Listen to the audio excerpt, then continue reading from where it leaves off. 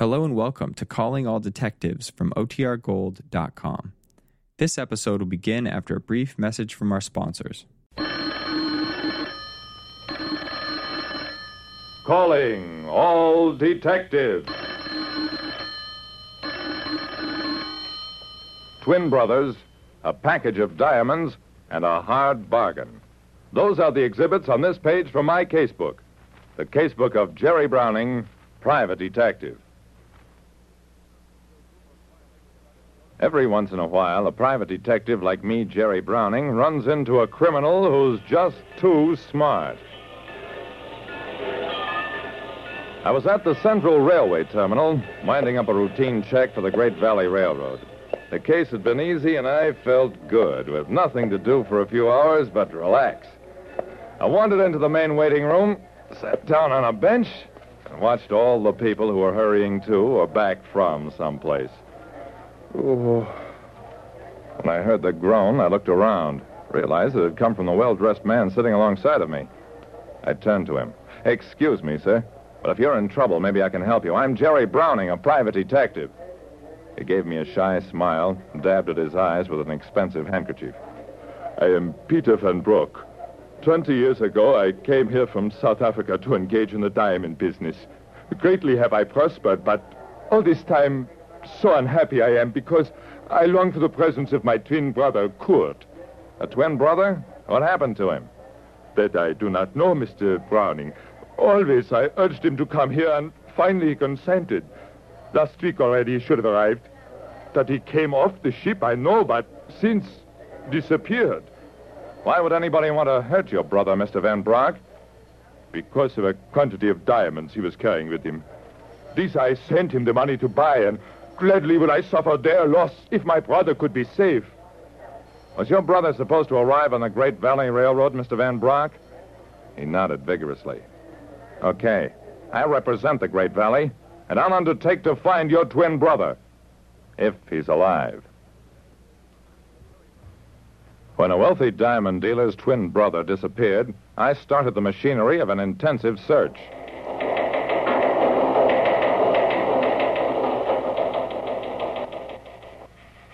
To all cars, missing person Kurt Van Broek, age 46, 5 feet 8, weight about 170, blue eyes, light brown hair, speaks with a Dutch accent.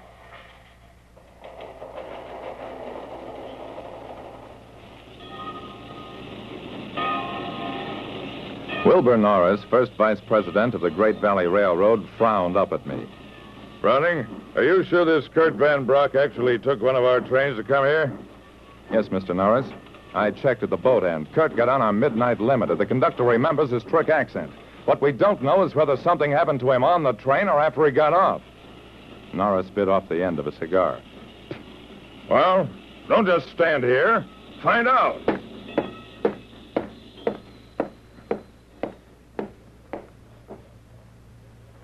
For 2 days, nothing happened. The search for Kurt Van Broek widened out into a 6-state alarm. Meanwhile, with police aid, we checked all pawn shops and fences to see whether the diamonds Kurt had been carrying had gone into underworld channels. That netted us exactly nothing, too. I went back to see Peter Van Broek, who told me, "Spare no effort, no cost, Mr. Browning, to find my brother. If it is a matter of money, of expenses, I shook my head. "I'm working for the Great Valley Railroad, Mr. Van Broek, and all my expenses are paid by them. You'll hear from me."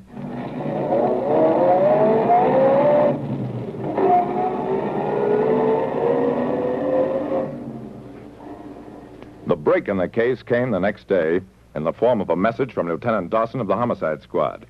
He wanted me to meet him at the morgue.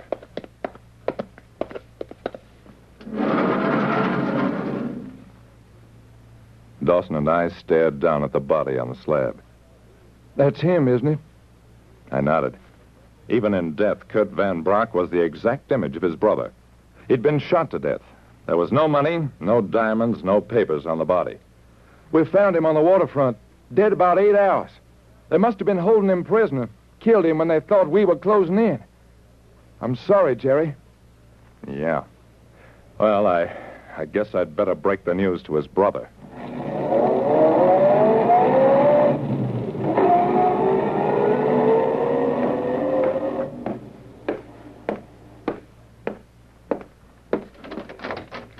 walked into the Market Street office of Van Brock and Company Diamond Merchants. The outer office was empty, but from inside I could hear voices. Here, Berger. 14 perfect diamonds. The price I quoted you is a bargain. I will take them, Mr. Van Brock. I never doubt the price is quoted me by a man of your integrity. Peter Van Brock and his customer walked outside. The customer left. Then Van Brock faced me. Yes? What is it? I took a deep breath. I have bad news for you, Mr. Van Brock. The worst kind. Van Brock stared at me in blank-eyed horror, as though he didn't know who I was. Don't take it so hard, Mr. Van Brock. As sure as my name is Jerry Browning, I'll find your brother's murderer.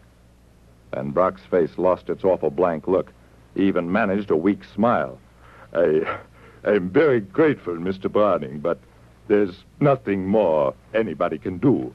Kurt is dead. Let him sleep in peace. He's dead. We can't help that, but believe me, this case is just beginning.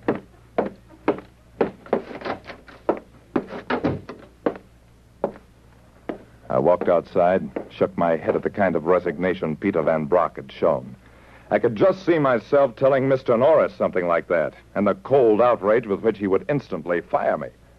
Now, maybe Peter Van Brock was satisfied to let the thing drop, but that's not the way we did things.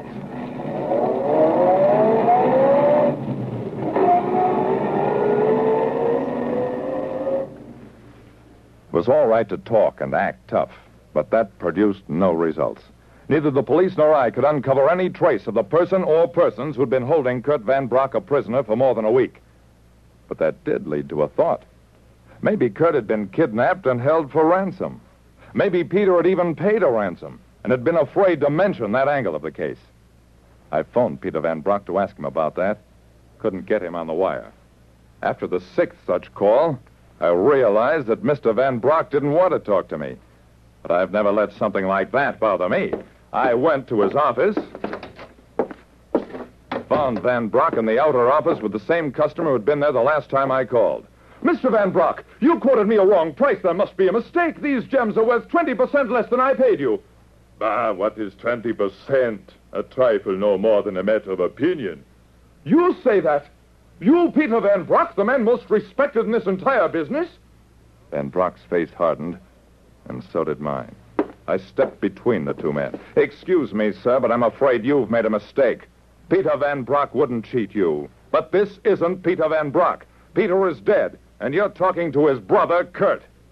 Van Brock blustered until I told him, you made a bad mistake, Kurt. You didn't realize that in this country the fingerprints of all diamond merchants are registered. That's how we found out you're Kurt, and that you killed the brother who was looking for you. He broke down after that, signed a confession that he'd arrived in town as scheduled, trailed his brother for a week, learned his habits, and then murdered him in order to take over his business. That stuff about registered fingerprints wasn't true, of course, but Kurt did make one mistake just as bad as the one I'd accused him of. When he took over his brother's life and business, he forgot to take over Peter's integrity, the most essential part of the man. Like I said, some criminals are just too smart, drive too hard a bargain, and wind up behind bars a lot sooner than they expect.